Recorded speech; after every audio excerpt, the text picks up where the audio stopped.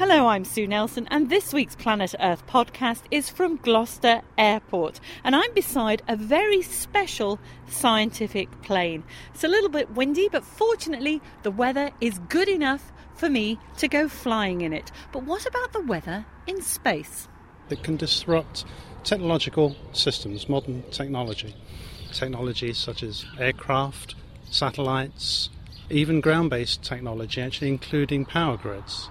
More on that story later. Gloucester Airport, or Staverton as it's known to locals, is a typical small regional airport. There are several training schools here, quite a few Cessnas and a few private jets. But it's the Dornier remote sensing aircraft that has brought me here today. And I'm with Carl Joseph, who's the Flight Operations Manager and Pilot for the Natural Environment Research Council Airborne Research and Survey Facility. Carl, what makes this plane so special? What has turned it from a Dornier 228 into a remote sensing aircraft? What makes this aeroplane special is that it was actually manufactured as a scientific platform. So instead of really actually fitting the cabin area with seats, we've got a 2-metre hole or 2.1 metre hole in the floor that allows us to put a load of scientific instruments in, and they have a clear view down to the ground, so it makes it an excellent scientific platform. Now, there's an aircraft, that's a helicopter just taking off beside us. Describe this plane for me. I mean, I can say it's a gloriously patriotic colour of red, white and blue, but it's got a couple of propellers, but I think we need a bit more technical terms than that. Yeah. It's a twin turbo, what we call a twin turboprop aircraft, which allows us to fly fairly high. The service ceiling on this aeroplane is about 25,000 feet. However, for science, we tend to restrict that altitude to about 15 and a maximum 20,000 feet. Also, the range of this aeroplane is absolutely superb because it allows us to fly pretty much all over Europe and further afield than that. Additionally, the aeroplane is non-pressurised, so it allows us to fit novel instruments to the aircraft structure, and we don't have to worry about pressurisation or anything like that. Well, one of the crew members is James Johnson, who's an instrument operator. What instruments do you actually operate on board this plane? Okay, well, the instruments that we're going to operate, which is the main core suite that we have on board, are the LiDAR, the light detection and ranging system, and the Eagle and Hawk sensors, which are hyperspectral systems looking at shortwave infrared and very near infrared. Well, let's go on board the plane briefly before we take off to have a look at this. A few full small steps, rather like a sort of roped gangplank onto the ship. Let's get inside now. Oh, it's quite narrow, isn't it? It's less than a couple of metres across, and we're both having to stoop. So we've got some black boxes. Which is which? The instrument down the end there, the sensor that you can see there, that is the LiDAR, which basically... The silver box. The silver box at the end there, that's the LiDAR.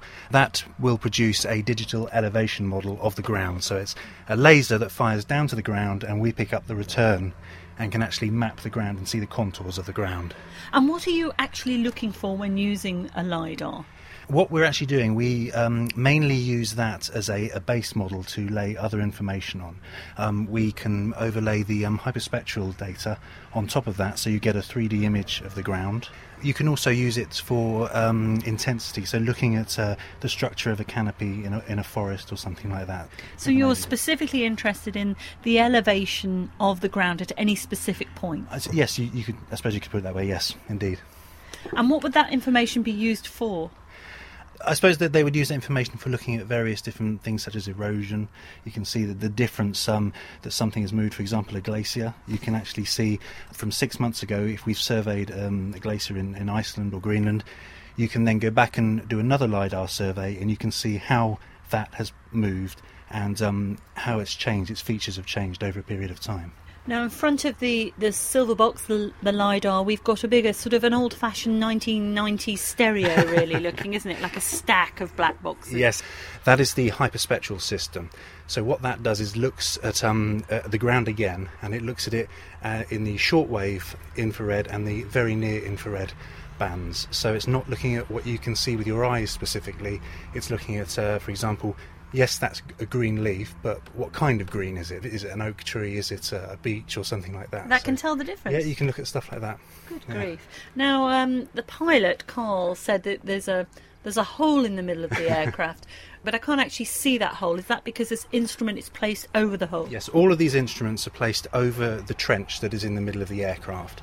You will never be able to see down to the ground from inside the plane for safety reasons. There's no danger of anything or anybody falling out. Well, I'm very glad to hear that, because we're about to take off to do a short flight. This will be a calibration flight, yes, is that right? Yeah, that's correct. What we're actually doing here is we are checking the instrumentation, checking it is working. The data that we collect will be sent to our processing department, and they will tell us whether there's been any shift in the sensor heads and that all of the instruments are functioning correctly.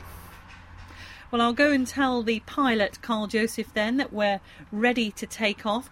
And it may be a sunny but windy day where I am now in Gloucester Airport, but anyone who's suffered a rainy, cold, so-called barbecue summer will know how difficult it is to predict the British weather. So how about predicting the weather in space? Richard Hollingham is just back from a space insurance conference in Italy, where space weather forecasting was a hot topic among those responsible for operating satellites and insuring spacecraft. I'm walking across a park in the centre of Rome, and, well, the weather is lovely. Clear blue sky, slight wispy clouds, a light breeze, and as you can hear, all the birds singing in the background, and occasionally you'll hear some exotic birds too from the nearby zoological gardens. But that's only half the story. Richard Horne is here from the British Antarctic Survey. What's going on then beyond the atmosphere, beyond that plane we can see in the sky? Well, we're familiar with the terrestrial weather, but actually out in space we also have weather, so to speak. We call it space weather. It really is driven by variations on the sun. We have the material flowing off of the sun, which we call the solar wind, that flows towards the Earth, and that can disrupt the systems at the Earth. It can disrupt technological systems, modern technology. Technologies such as aircraft, satellites, even ground-based technology, actually including power grids. Now, David Wade, you're from Atrium Insurance. Satellites, that's what you're worried about because you insure them. What impact can this weather, this stream of charged particles from the sun have? Can have a number of impacts. One of the most obvious ones to think of would be a loss of power. The sun pours out some protons. Those protons hit the satellite solar arrays, and the solar arrays are degraded. So over time you could actually see the satellite's power levels degrade, and therefore the functionality of the satellite would be also degraded. But you can also get charging, where different parts of the satellite charge up at different rates, and an arc forms between the two differently charged parts. And when that arc discharges, it could cause damage to the satellite. And what sort of impact would that have on us? Well, typical impacts could be the loss of communication services, so maybe your satellite TV gets knocked out, but other aspects such as the GPS system, the navigation system that we've all become so used to these days. You know, we think of it as directing us when we're driving our cars, but it has much wider uses than that. Financial transactions, mobile phone towers, the coordination of those cellular towers for mobile phone calls, all of those are governed by the timing signals that we get from the GPS system. So potentially you could lose almost all communications if you knocked out, for example, GPS. Absolutely. GPS is a constellation of satellites, so there's numerous satellites up there. So chances are you may not knock all of them out together, but you could certainly get a degraded service. And that could also be a degraded navigation service. You could see the impact on flights which have to be rediverted, or shipping which may not be able to dock at a particular time. They may have to wait until a geomagnetic storm subsides before a ship can dock, for example. Now, are we talking here, Richard, about a hypothetical situation, or could this really happen?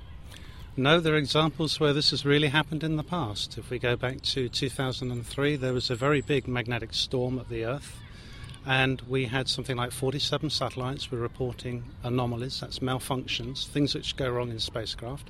One satellite was a total loss. That was a scientific satellite, it was a Japanese one. It cost $640 million, that's a lot of money. The fact that we've had very large magnetic storms like this in the past means that we can have them again. And indeed, over the next few years, we are expecting a number of magnetic storms to increase. So, for example, we know that the Sun has an 11-year solar cycle, and we usually measure that by the number of sunspots.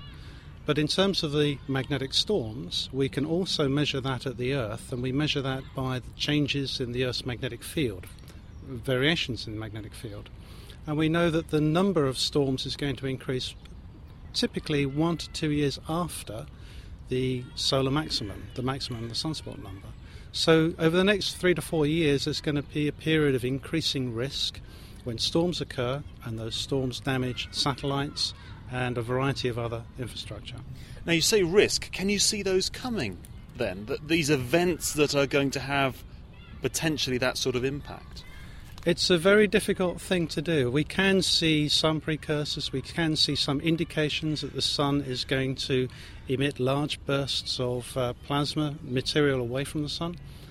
But at the moment, it's very unreliable. Trying to forecast when the Sun is going to do that and when they're going to hit the Earth is very unreliable.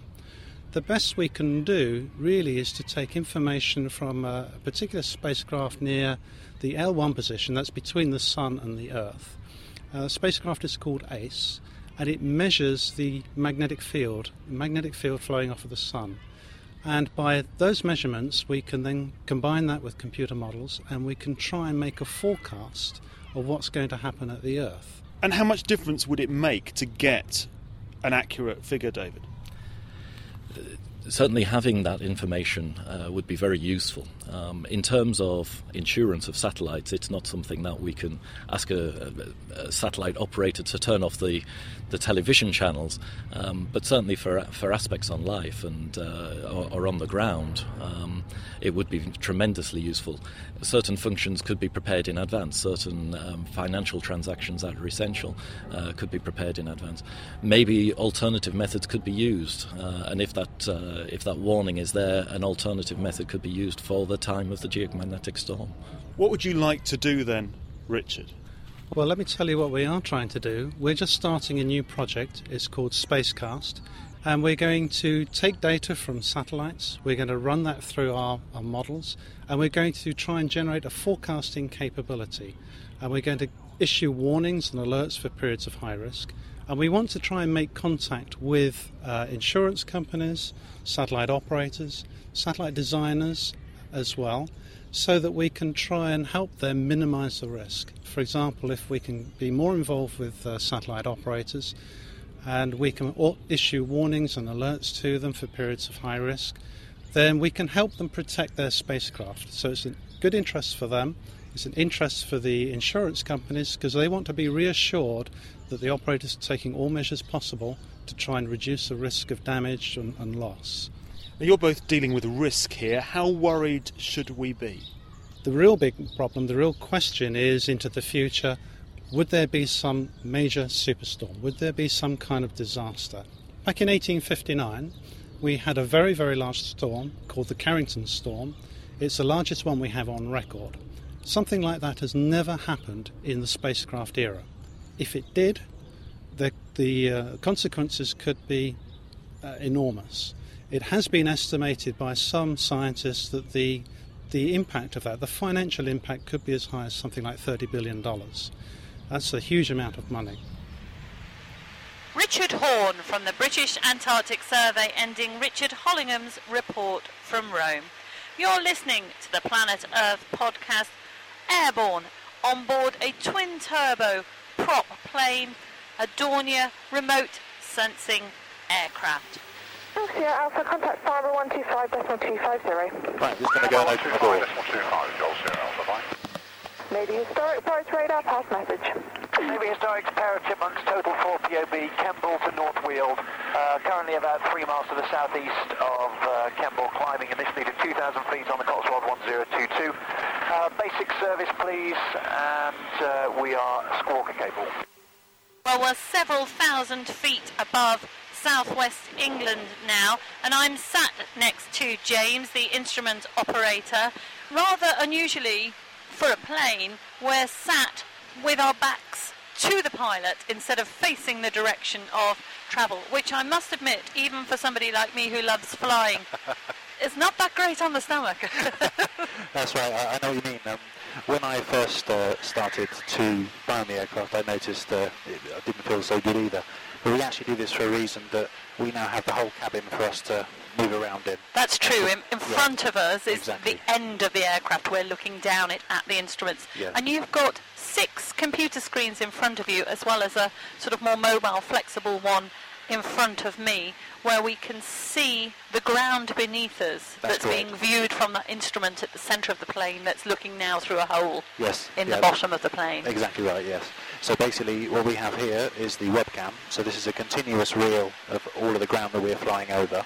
And then the LiDAR, we have the LiDAR controls, as mentioned earlier, which is a laser that's firing to the ground and taking an elevation model of everything that we are flying over.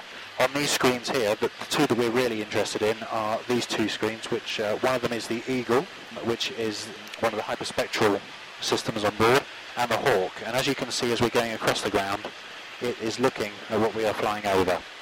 These spectral profiles that you have here, they're changing as we're moving, so the peaks and troughs of the graph, effectively, in bright red in this case, are sort of alternating and moving, sometimes higher, sometimes lower. What that is actually looking at is, as the graph increases, it's an area of light that we're going over. So it could be a lighter field, it could be, for example, an oilseed rape field would basically saturate the screen, and that data would actually not be any good. So we have to set the instruments up with regard to the frame rate that the instrument is running at and the integration time, just like a camera basically. And then that information, as you can see here, we're flying over an area with sunlight over it, so this is starting to show quite a bit of movement across the spectral profile and increasing to the upper limits of the scale. On average, how long are your flights, not just for calibration, but for the actual remote sensing of particular areas in themselves? We're now doing surveys that are sort of 4 or 5 hours at a time, and that's a pretty standard survey for us. Then come back, land, and then deal with the data on the ground. Okay, do you want to close the door, James? Closing the door. Flaps coming up, Dave.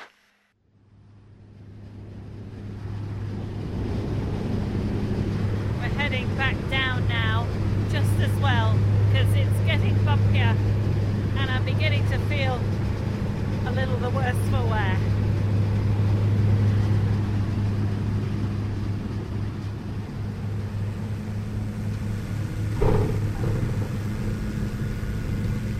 We've landed.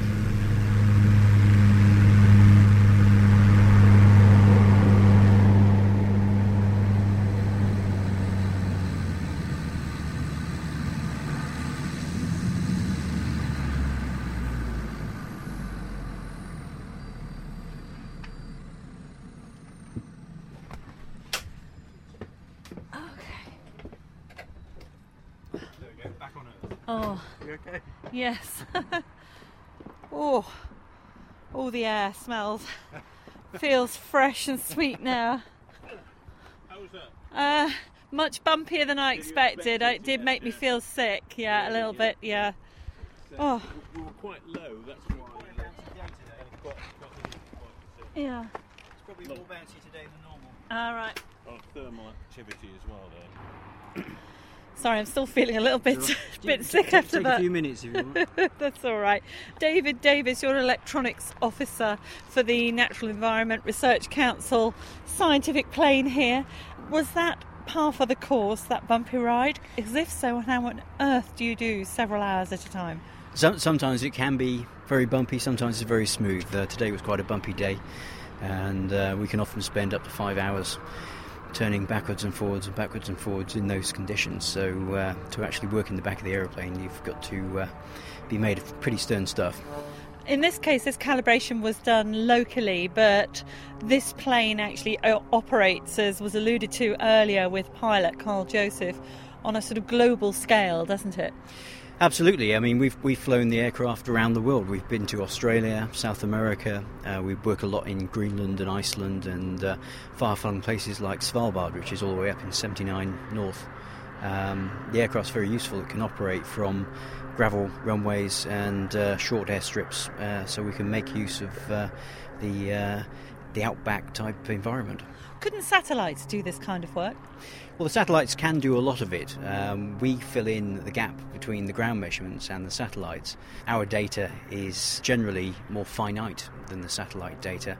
The resolutions are better both spatially and spectrally, which means that the scientists using the data can absolutely pinpoint what they're looking for and use it in conjunction with the satellite data as well. We also collect a variety of atmospheric data for aerosol and chemistry, and that will be disseminated to a different set of scientists.